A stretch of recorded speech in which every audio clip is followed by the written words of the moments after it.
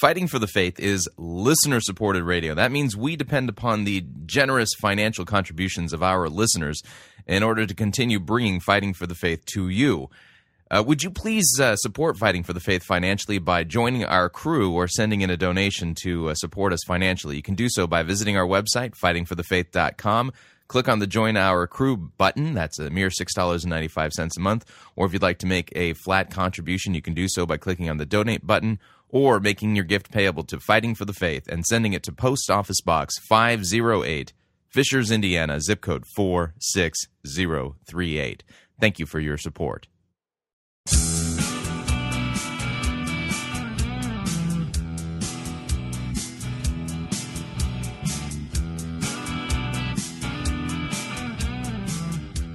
It's time for another edition of Fighting for the Faith. Thursday, September 22nd, 2011. Wait a second. It's 2211. Oh man, I need to check with the third eagle of the apocalypse to find out what the prophetic meaning of all of this is.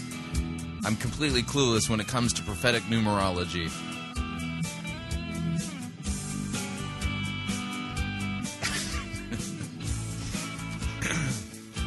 Yeah, I guess maybe that's a good thing.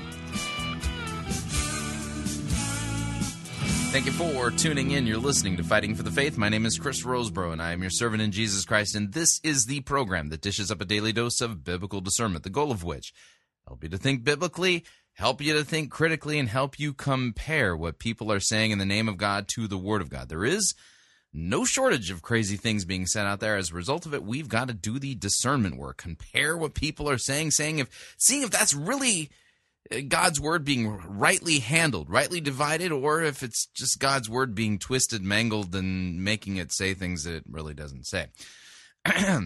Now, part of the thing we do here at Fighting for the Faith, once a week we have a light edition of the program, and the purpose of the light edition is for you to get a more in-depth lecture from people who know what they're talking about, not me. I mean, I obviously have no clue what I'm doing. But, and plus today I spent part of my day reconstructing a bookshelf of mine that completely collapsed under the weight of having, too deep books put on. I didn't realize that it would not survive for the long term if I stacked my books too deep. Anyways, but what we're going to be doing today is we're going to begin a series by my mentor, Dr. Rod Rosenblatt, where he's doing a series of lectures on Martin Luther's commentary on the Epistle to the Galatians. And so this is fascinating. Dr. Rosenblatt is colorful. I just love listening to his lectures. And Martin Luther's commentary on the Epistle to the Galatians is a classic. That's just about the best I can put it. And so without any further ado, here is Dr. Rod Rosenblatt in lesson number 1 on Martin Luther's commentary on the Epistle to the Galatians. Here we go. Very quickly, background material. Dave Atkinson approached me about a module, a course here at Faith, and suggested the book of Galatians, Luther's commentary. And I said, well, yeah, for that, why don't you invite Dr. Middendorf from the college or Dr. Brighton? They're in that exegetical department. And Dave answered, because they're not here and you are. So I don't want to pretend I'm something I'm not. In answer to him, I said, well, I can't do what they do, but perhaps we could tackle it as we would a great book of the Western world. And Dave said, I think people would appreciate that or come to that. So that's the prep that's in the background here. Luther's greater commentary. That means in the sense of larger. He did it more than once. Luther's greater commentary on St. Paul's letter to the Galatians. I used the standard American edition, Luther's works. You might have seen them on a shelf. the standard, what's called American Edition, volume 26. And in it, Luther covers chapters 1 through 4, with a prologue we'll look at today. Then, in volume 27, he does chapters 5 and 6. Now, I worked this summer in Portland 6 days a week, 8 to 10 hours a day on this. And to finish volume 26 took me from when I arrived in Portland after last spring's graduation until I got in the car to drive back for faculty retreat. The remaining material, chapters 5 and 6 in volume 27, maybe we could do later on to finish it off. But there's this advantage. Luther says himself, we have now covered the doctrinal core of the letter, volume 26. So you can, in your ed department committee, discuss that. But Luther himself says we have now covered the doctrinal core of what's in the epistle at the end of 4. So what we'll be doing here, what I'll be doing and what you'll be doing, is not very high-flying, but kind of prosaic. If the work were by Aristotle, we'd be doing the same sort of thing, an examination of the content of a great work, maybe to whet your appetite, to own it or look at it or put it on your Kindle or whatever. I have no idea. We will be under time constraint of 8 Sundays, the committee tells me. And what I will pass out to you, let me explain. I've put some things in there that are standard conservative intros to the book for your edification. Romans and Galatians happen to be 2 of the Pauline writings that the snotty critics have to admit that Paul wrote. But you can take a look at some of that background material. The New Bible Commentary is standard conservative scholarship. You've got it, but we're not going to spend time on it, but you'll have it. It never occurs to the critics to question their methods, no matter what. But anyway, in this particular book, it's one that they've said, well, Paul probably wrote it, but who cares? So, with the time constraints, that. One that you might not think of, but I think is worth consideration, at least for a particular kind of man or woman, is the devotional use of what I've passed out to you. I'll tell you just one short story, and it might ring a bell with some of you.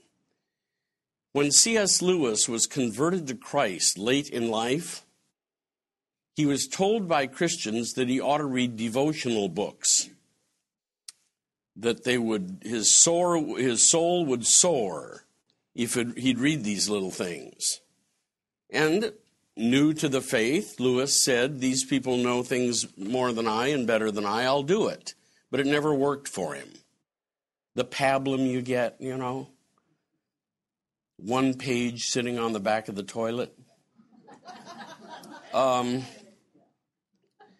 But, said Lewis, as I started reading the Christian greats, Augustine and Luther and others, he said the blessing that they said I'd get from reading the devotional works actually came as I dived into the hardheads who were doing hard theology. So don't split between scholarly and / yicky devotional. That's an artificial split. You might find that in really working on some of the stuff that I'm passing out to you, that it'll go in a way through a door you hadn't expected or wasn't guarded, and go in well and blessedly. Now, as usual, I've done outlines of all of the material. I have used outlining software.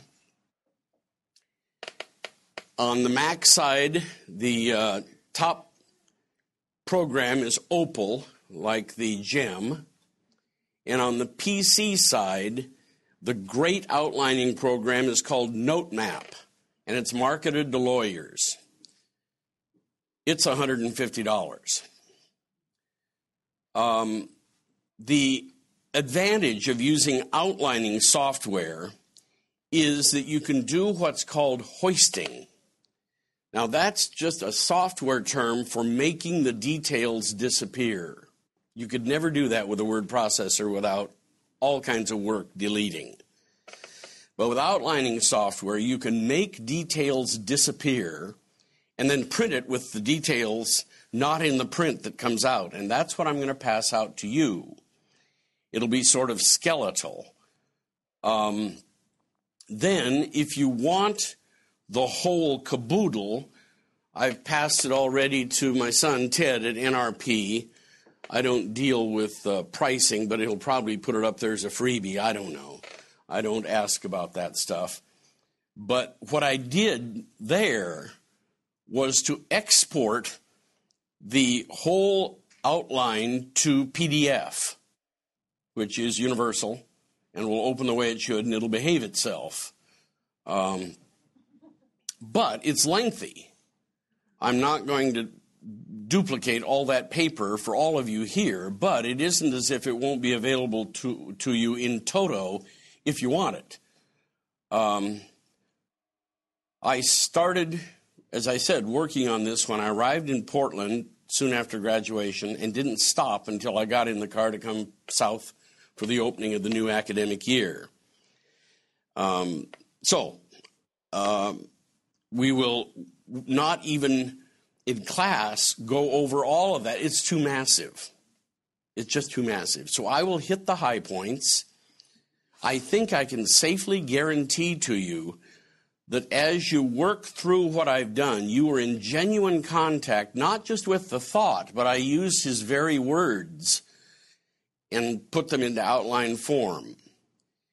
Now, what's the advantage of an outline as opposed to the full prose text? In the American edition, there are no editor's divisions of the text. It's just continuous text. So what an outline enables you to do is to stay left if you want to and ignore the details, or move in whenever you want to. You can't do that with straight page after page prose. I've used the translation that's in the American edition, and it is probably not the same as any English translation that you could buy at a Christian bookstore, if they still sell books. I don't know. But if they still sell some books instead of Jesus junk, you probably couldn't buy this particular translation. And the explanation for that is really simple. That is, these fellows from a prior generation in old Lutheranism had a facility with language that they could confidently do the translating themselves if they wanted to. So I retained that as we go through. I can't put ESV, RSV to it or anything. They had the ability to do that in the Hebrew and the Greek beyond what the later generation was able. So that'll be there for you. Okay? Any other opening things? I think that'll do it. What I've given to you today in the outline is the preface. We'll just go through the preface today, and this is almost full outline, full form. Following this coming week, I'm going to try what I'm not sure I can accomplish, but I'm going to try. I lifted and gave to you a nice, clean outline of the book itself from a professor from Dallas Theological Seminary. It's a good outline, best I could find in detail. And after the preface, you'll notice if you look at that outline, I forget the fellow's name, But if you look at that outline, the first major one has to do with Paul's defense of his apostleship, his apostolic status. And I'm going to try to take the material from Luther's commentary and put it into that guy's 3 points that he's got under the defense, Paul's defense of his apostolic office. I don't know if I'm going to succeed, but I'm going to try. It's just the arrangement of material. And if you get the full outline, you'll have it anyway before I tried to do that with it. But it's just for pedagogical purposes, no more. I'll probably fail at doing this, and it's going to take 2 sessions for us rather than 1. That will leave us, let's see, that's 8 minus 3. That'll leave us 5 sessions to cover 3 through 4, a part of 2, and that I think we can do in the 8 weeks assigned, I think. So that's the overall intent. That's the background to this. One overall remark that also I probably should make. Luther loved this book, and he loved it for a particular reason. He knew that it was what it later came to be called the Magna Carta of Christian Liberty, and he called it his Cati von Bora, and there were reasons for that. The major reason we will discover inductively over and over and over and over and over again. What is that? Luther believed that this letter had one gigantic, explosive purpose in almost every single verse. And we'll find it again and again and again and again. So, for the student, the advantage is we're not going to have to cover 17.35 points in this epistle. There's going to be one. And he's going to go at it from 360 degrees of the compass. And he believes that he's doing faithfully what he finds in the text of Paul. In other words, he doesn't believe that he's put something down on the book. He believes that in verse after verse after verse after verse, it's coming up out of the book to him. And he's going to try and convince us of that. Okay? What is that point? Might be well to say. That point is going to be that the death of Christ saves. To deny it is to deny the gospel, to deny the rescue, and condemn yourself. And to add to it something is to deny it. If I were Roman Catholic, this is the book that would keep me awake nights. It would keep me awake. And in a certain sense, American evangelical too. But at least we have a singular point through almost the whole letter. Fair enough?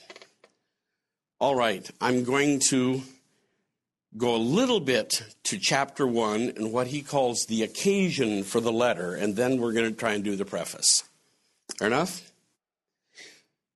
The occasion for it. Paul had planted the pure doctrine of the gospel of the righteousness of faith among the Galatians. But immediately after his departure, false teachers crept in and attempted to subvert what Paul had taught. Says Luther, the devil can do none otherwise than attack this gospel, this righteousness of faith, and vehemently. The same sort of thing happens to us because Luther says we preach the gospel purely and for that suffer all sorts of evils from the right and from the left. The gospel teaches something more sublime, far more sublime than the wisdom of the world or the righteousness of the world or the religions of the world. The world wants to abolish sin, to be delivered from death, and to merit eternal life. But this the gospel condemns. And the world cannot bear the condemnation of that which it regards as its best, so it charges the gospel with being seditious and erroneous, that it subverts commonwealths and kingdoms and empires and religions, that the gospel sins against both God and Caesar. And so those who teach the gospel will be persecuted as if they were the world's greatest plague. What does the gospel preached accomplish? Well, Luther says the devil is overthrown, his kingdom is cast down, it tears from in his hands the law, sin, and death, the tyrants by which he holds us captive, the whole race. His prisoners are transferred from the kingdom of darkness into the kingdom of light and liberty. So why would we not expect that he will use all his wiles and power to obscure, corrupt, and eradicate this preaching of righteousness by faith alone? And then he talks about his own day in the 16th century and the attacks on it by both Rome and the fanatics, more than by kings or princes. But still our unity at Little Wittenberg remains, because we continue in this doctrine of righteousness by faith alone, never stopping stressing it. What did the false apostles boast or claim or argue? They boasted that they were of the seed of Abraham and that they were, unlike Paul, actual pupils of the original disciples, the apostles. They may even, says Luther, have performed some miracles. Who knows? Men who claim authority like that can fool even those who are educated, even those who are quite steadfast in the Christian faith. The Judaizers asked, have you ever thought about who this Paul is, anyway? He was the last one converted, a latecomer. He's inferior to us. We were all pupils of the apostles, knew them very well, saw Christ in person, heard him preach. Paul didn't. And they argued, remember, Paul persecuted the church, killed Christians. And finally, one you'll recognize, we are many, but Paul is only one. You imagine on account of Paul alone, God would permit so many churches to be deceived? And again, Luther compares it to when the Pope doesn't have the Scripture on his side, he always uses the same argument. The church, the church, the church. And you imagine that God would leave his church in error for so many centuries, that for a few heretical Lutherans he'll reject his whole church? Luther says this argument persuades many. So the arguments impressed the Galatians. They began to doubt Paul's authority and began, more importantly, to doubt the chief doctrine of Christianity. This epistle is Paul's response. Against the Judaizers, Paul boldly sets forth his apostolic authority, that's what we're going to do next Sunday and maybe the Sunday following, his calling and his ministry. He refuses to yield to anyone, even to the other apostles. He cites how at Antioch he withstood even Peter, the prince of the apostles, the very pillar, face to face. Says Luther, the first two chapters do almost nothing else but set forth his calling, ministry, and his gospel.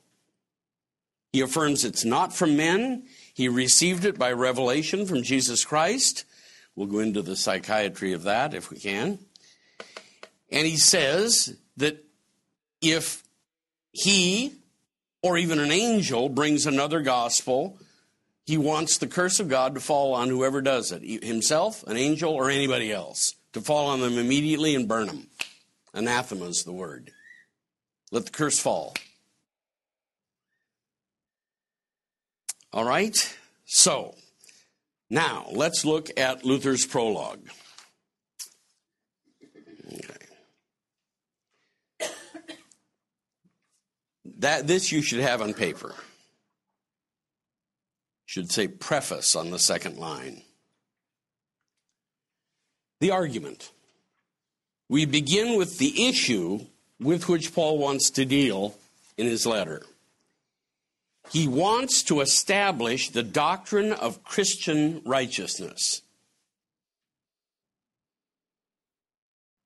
And before we imagine that we know that that all has to do with sanctification, which it doesn't, let's see what he has to say. That is, the righteousness of faith, of grace, of the forgiveness of sins. Why? So that we may know the difference between Christian righteousness and all other kinds of it. There's your key to the book. And Luther says later, this is our theology. Righteousness is of many kinds. Political, you can read the details. Ceremonial, you can read the details. Righteousness of the law, you can read the details. And then, D, the righteousness of faith or Christian righteousness. Says Luther, it's over and above all those other kinds. It is to be distinguished most carefully from all the others. They are actually contrary to it. How so? Well, the other kinds of righteousness proceed from the laws of emperors, traditions of the Pope, commandments of God. Second, they consist in our works which can be achieved by us either by purely natural endowments that somehow survive the fall, or from a special gift of God, that's the scholastics. And Luther says, actually all of these are gifts from heaven, and we're just refusing to admit that they are. The righteousness of faith, in contrast to these other kinds of righteousness, is a righteousness imputed to us, or reckoned to our account through Christ and without works. It's not political, it's not ceremonial, it's not legal in one sense. It is certainly not work righteousness. It's the opposite of that stuff. In it, we are purely passive, says Luther, not active. We work nothing. We merely receive, and even the receiving's given to us. We permit someone else to work in us or to give us Christ. I don't know about the German, but in the English language you have one where Luther says, we allow God to have his way with us. That is, to give us Christ. When we are trying to do all these other kinds of righteousness, he's going to try to give us Christ freely, and we're going to resist it. So, says Luther, it's appropriate to call the righteousness of faith a passive righteousness. Okay? Then Roman numeral 2, how things go when we're in terrors of conscience or danger of death.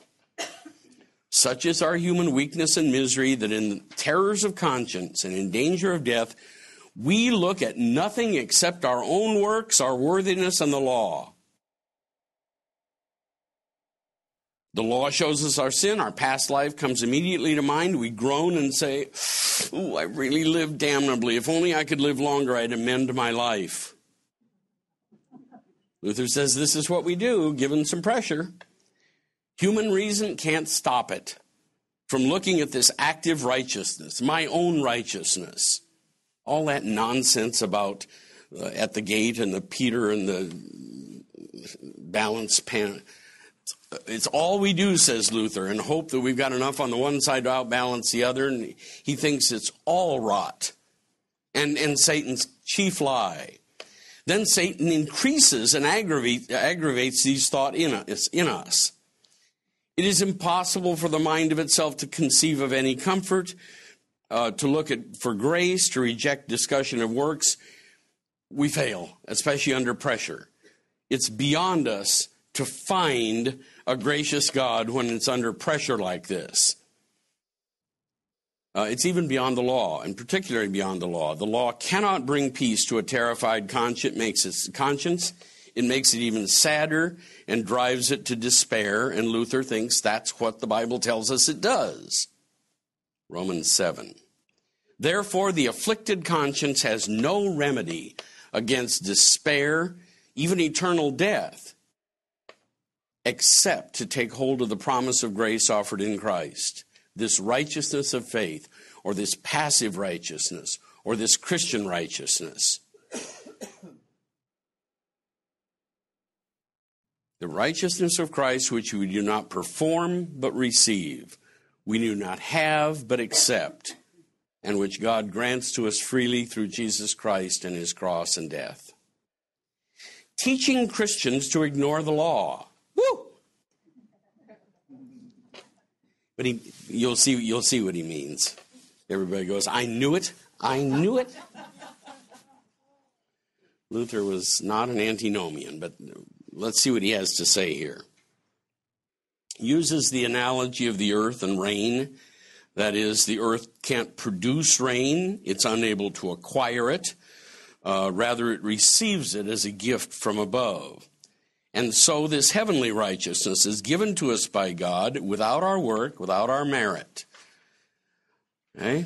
We obtain it only through the free imputation or reckoning and as the indescribable gift of God. Therefore, the highest art and wisdom of Christians is not to know the law, but to ignore works and to ignore all active righteousness.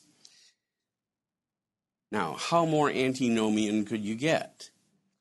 Luther is talking about, if you imagine it in columns, column A. How am I saved? And he's allowing nothing to come over from column B, my thought, word, deed, any of it. He's saying in matters of dying, in matters of being oppressed by guilt and all of that, we are not to allow the law beyond its sphere. Well, he'll say a little more about this in a moment, about the flesh, but not into the doctrine of justification. Not a whit. Nothing. Okay? So the highest art and wisdom of Christians is not to know the law, but to ignore it. And he means with regard to, am I going to get in? Okay? Just as outside the people of God, the highest wisdom is to know and study the law, works, and active righteousness. Here it is a marvelous thing and unknown to the world to teach Christians to ignore the law and to live before God as though there were no law whatever. Now, he doesn't mean your daily life and how you behave. He means not letting it in to take away the comfort that's been given to you in Christ, even though the law is in the Bible.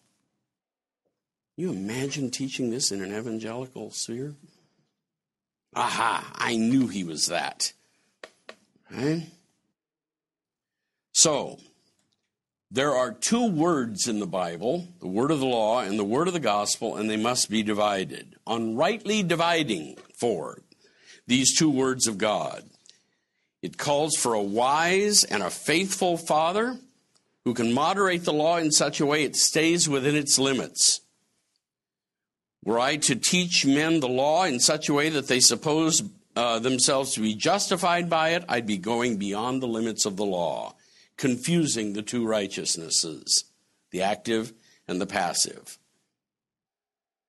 If I go beyond the flesh or the old man, the law and works are all joined together. But in the new man, the Spirit or new man, they're joined to the promise and to grace. That you might have any of you run into C.F.W. Walters on the proper distinction between law and gospel? Here's the background, a lot of it in Luther in Galatians. If I see a man is contrite, oppressed by the law, terrified by sin, thirsting for comfort, it's time for me to take the law and all active righteousness out of his sight, and to set before him through the gospel the saving passive righteousness, which excludes Moses and excludes the law. Show him the promise of Christ, who came for the afflicted and for sinners.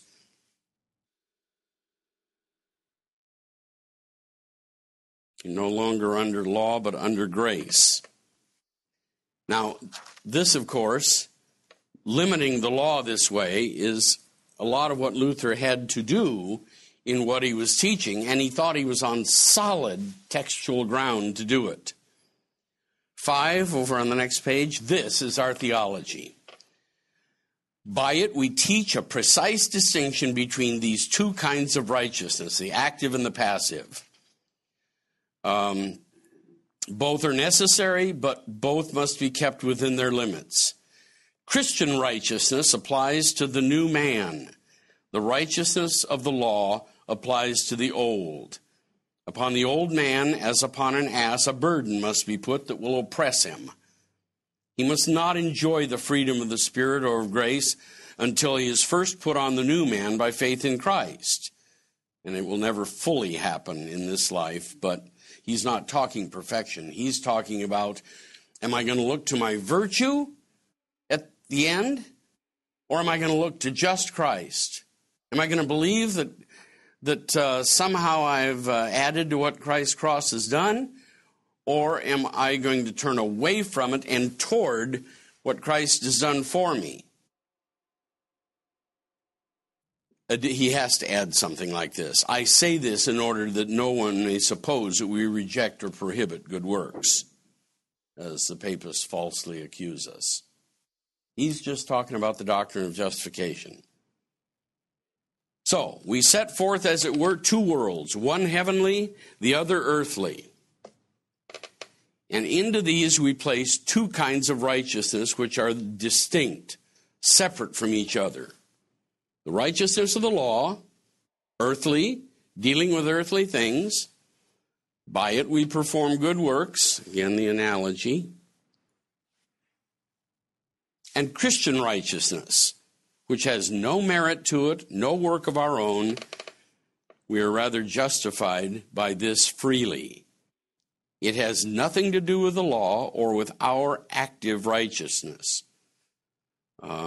We don't even have it of ourselves. It's a gift and we receive it from heaven. Okay? You're going to find a lot of repetition here. He's going to hammer this over and over and over. Question. Then do we do nothing? Work nothing in order to obtain this righteousness? Luther, I reply, nothing at all. Nothing at all. For this righteousness means to do nothing, to hear nothing, to know nothing about the law or about works. It is to know and believe only this, that Christ has gone to the Father, that he sits in heaven at the right hand of the Father, not as judge, but as one who has come, who has been made for us wisdom, righteousness, sanctification, and redemption. 1 Corinthians 1. In short, he's our high priest, interceding for us, reigning over us, and in us, reigning by grace. Odd use of language. Reigning by grace. Here, one notices no sin, feels no terror or remorse of conscience. Now, he's not a perfectionist. He knows that he himself, at his deathbed, will have somebody tell him, Christ's death will get you in, Luther.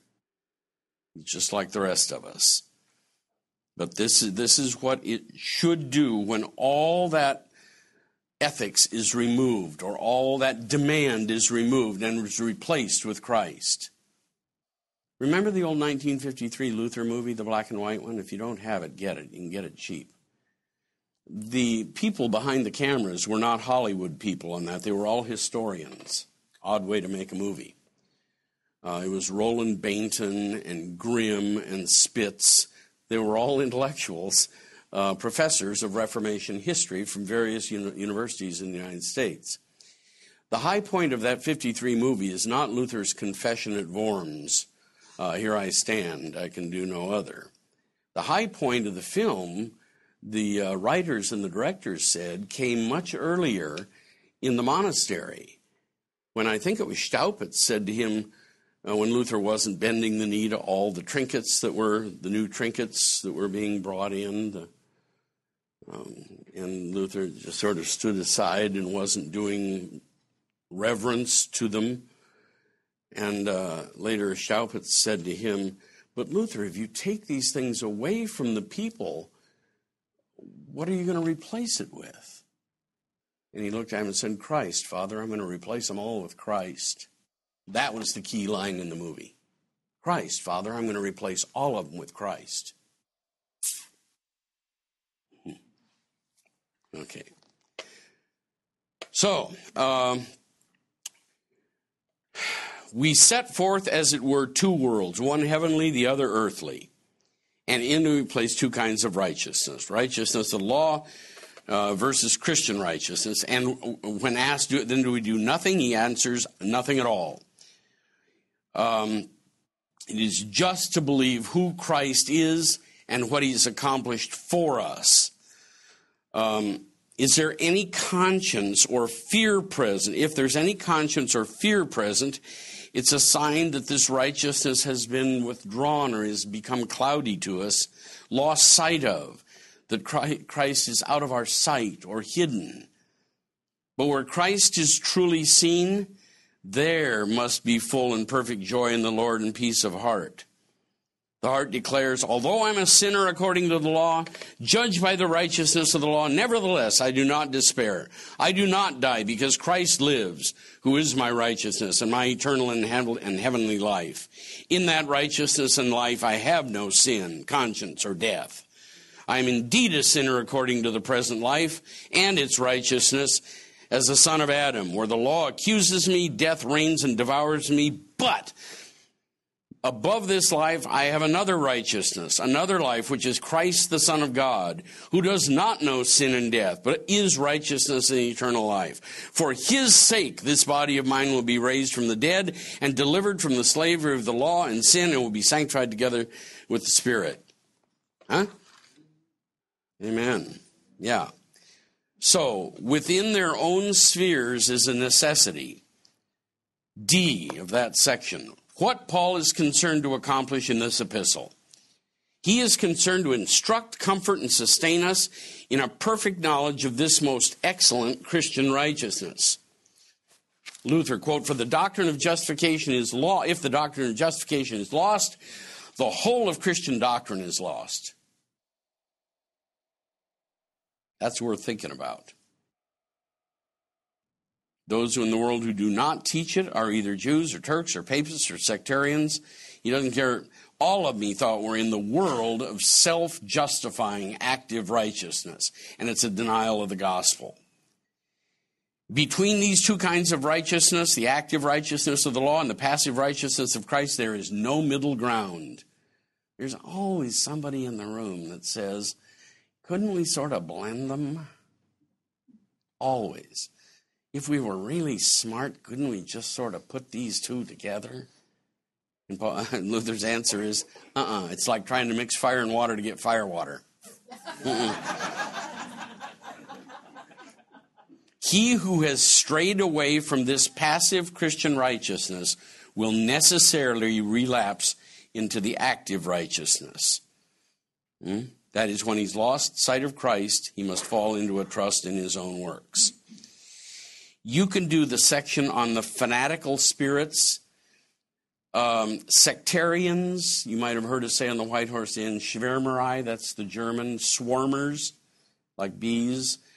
These were terms of abuse that the Reformers used against what amounted to not Baptists but Pentecostals. The 16th century Anabaptists, Munzer and the rest, I think, are closer to our Pentecostal, where you get continuous revelation from heaven. I think that's fair to say. You can do that on your own. Therefore, we always repeat, urge, and inculcate this doctrine of faith or Christian righteousness. It's continuous use, always distinguishing between the two. Top of 7, otherwise we shall not be able to observe true theology, shall immediately all become lawyers, ceremonialists, legalists, and papists.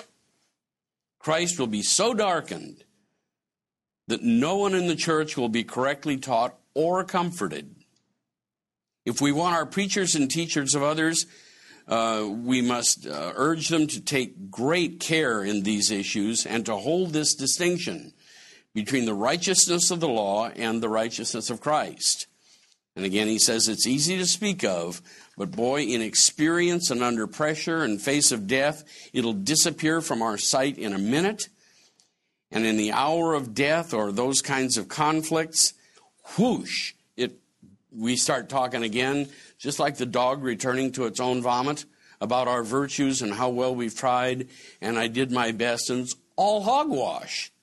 In justification, it's hogwash. We didn't do our best, we didn't try, all of that goes.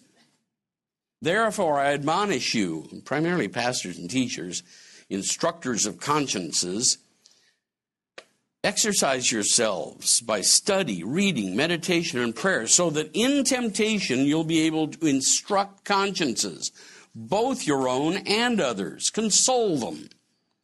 Take them from law to grace, from active righteousness to passive righteousness, in short, from Moses to Christ. How the devil afflicts us here, frightens us with the law. He brings up passages in the four Gospels in which Christ himself requires works of us. And they're there. Plain words. Threatens damnation. Says Luther, if here we cannot distinguish between the two kinds of righteousnesses, if here by faith we do not take hold of Christ, who is sitting at the right hand of God and is our righteousness and life and is interceding for us miserable sinners, then we will fall again under the law, and Christ is no longer a Savior to us but a judge. Then he's a lawgiver again, and there's no salvation left, and sure despair follows an eternal death. So, let us learn diligently this art of distinguishing between these two kinds of righteousnesses, in order that we may know how far we should obey the law and in what sense. I said above, in a Christian, the law must not exceed its limits. Pardon me. It must stay within its limits, its dominion over the flesh. But if the law tries to ascend into our conscience and exert its rule there, see to it that you are a good dialectician and that you make the correct distinction. Give no more to the law than it has coming. And then, similarly, what I read earlier, what you're to say to it. And then what that brings. When I have or stand with the righteousness of somebody else and don't claim any of my own, says Luther, then is where the pastor's on track with sheep, the teacher's on track with his students, and we are, by the gospel, again, delivered from fret, worry, sweaty palms, sleepless nights, and all of that. I try to tell when I'm beyond Lutheran circles, tell people, find a church where that's told to you, this kind of righteousness, and that it stands against all others, and where the pastor is telling you this is the chief and saving righteousness, even up against those who will teach that they want to add the law to it, or especially those who would add the law to it. Find where you get a better diet than that. Luther knew that we need this, and he was right. And so far the argument of the epistle, which Paul sets forth because of the false teachers who had obscured this righteousness of faith amongst the Galatians. Against them, he asserts his authority and office, and that will start next time. Now, am I within the borders of what we're allowed here? Is that within the time? I'm not really well, so that I'm not conscious of the clock. I apologize. Is that all right? Okay. Do we have time for questions, or is that what you do? I was curious about the translation that you were referring to. I mean, is it something that we can obtain? Well, in this course, you'll get their translation. It's bolded, verse 2.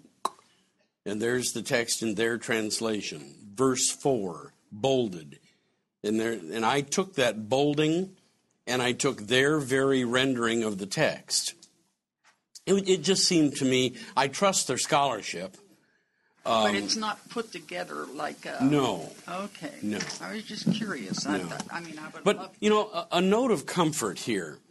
The manuscript tradition for the Greek New Testament is so deep, so broad, that if somebody tells you that they're going to come out with some phenomenal new translation, take it cum granum saltum. The reason they're all so similar is the Greek text is so well... even snotty theological liberals who don't believe a word of it acknowledge that the textual tradition is so deep, so ancient, so broad, that with 96+% of the Greek New Testament text, you're sort of insane to doubt it. Ask a classicist. Invite a classicist over. They think theologians are screwballs, and a lot of us are. But the ones they can't figure out are the liberal ones. Because in their field, they're operating with scraps or manuscripts that are 400 years after the claimed author lived, sometimes 1,000 years afterwards. And they cannot figure out why liberal Protestant theologians have so many doubts about the Greek text of the New Testament when we've got, by a factor, more than they've got almost anywhere. And they just think, are you guys screwballs? Wish we had 1/100th of what you have of a sure text. Frederick C. Kenyon, of the chief librarian of the British Museum, said one time back as early as the 40s, we must view the Greek New Testament text as finally and firmly established. There's the end of Mark and about 4 or 5 other little paragraphs or so forth, but it's minuscule compared to the full text of the Greek New Testament. It's a small portion. Anyway, digression, but... Rod? Yeah. When you say add to Scripture, or what do you mean by that? We're going to do that for the rest of this course, Steve. Yeah. We'll see how it was done by the false teachers in Galatia, and Luther is going to eviscerate it line by bloody line. And he believes that he's doing it on the basis of what Paul's writing, not just commenting far removed from the text, but he really believes that he's going to try and convince us, I'm just giving you what he just wrote here, and here's what they were doing, in some detail. Remember that in Galatians, you know this, but let me just remind you, almost every letter Paul wrote has a standard, wonderful first-century preface and introduction. Almost every letter. Even to Corinth, where guys were sleeping with their mothers-in-law. And he addresses them as the saints of God, as in, not out. Except for Galatians. The preface to Galatians is roughly, you idiots who seduced you away from the gospel. That's my translation. But it's singular in that. In other words, Paul got explosively angry over what was going on in Galatia, which had to do with false doctrine. And with Galatia, he dealt with it sort of, this and that and the other and so forth. But not in Galatians. And we're just the opposite, We get all exercised over some sexual whatever with some pastor, some whatever, and boy, do we get exercised about that. What it doesn't bother is if most of American evangelicalism is teaching a Roman Catholic work righteousness, but just doesn't know any Latin. That doesn't bother us much. Huh? It's so happy. It's so happy. Huh? Luther's a long way from that. And he was convinced so was St. Paul. He wrote to Leo one time, Pope. He said, Leo, I know there have been a lot of reformers, a lot of them, but most all of them moral. But you're going to remember my name till the day you die, because I'm not a moral reformer. I am going down to where the trouble begins, down to the tap root, root meaning a radical. I'm going down to the tap root where the trouble is. It's in the doctrine. It's in the doctrine. And you'll never forget my name. He knew the difference between, let's close all the liquor stores in Irvine and the preaching of self-righteousness. And he was convinced he was with Paul on it, and right together with him. And would that in our age, those of us, in our stream, would be not known for gathering together votes to shut down every bar in Irvine. No. Huh? Do what you're doing and what we're doing here at Faith Capo. In every way we can to set Christ into the middle of a suffocating works righteousness. I don't know how you do that in Irvine. We don't have cemeteries there, of course.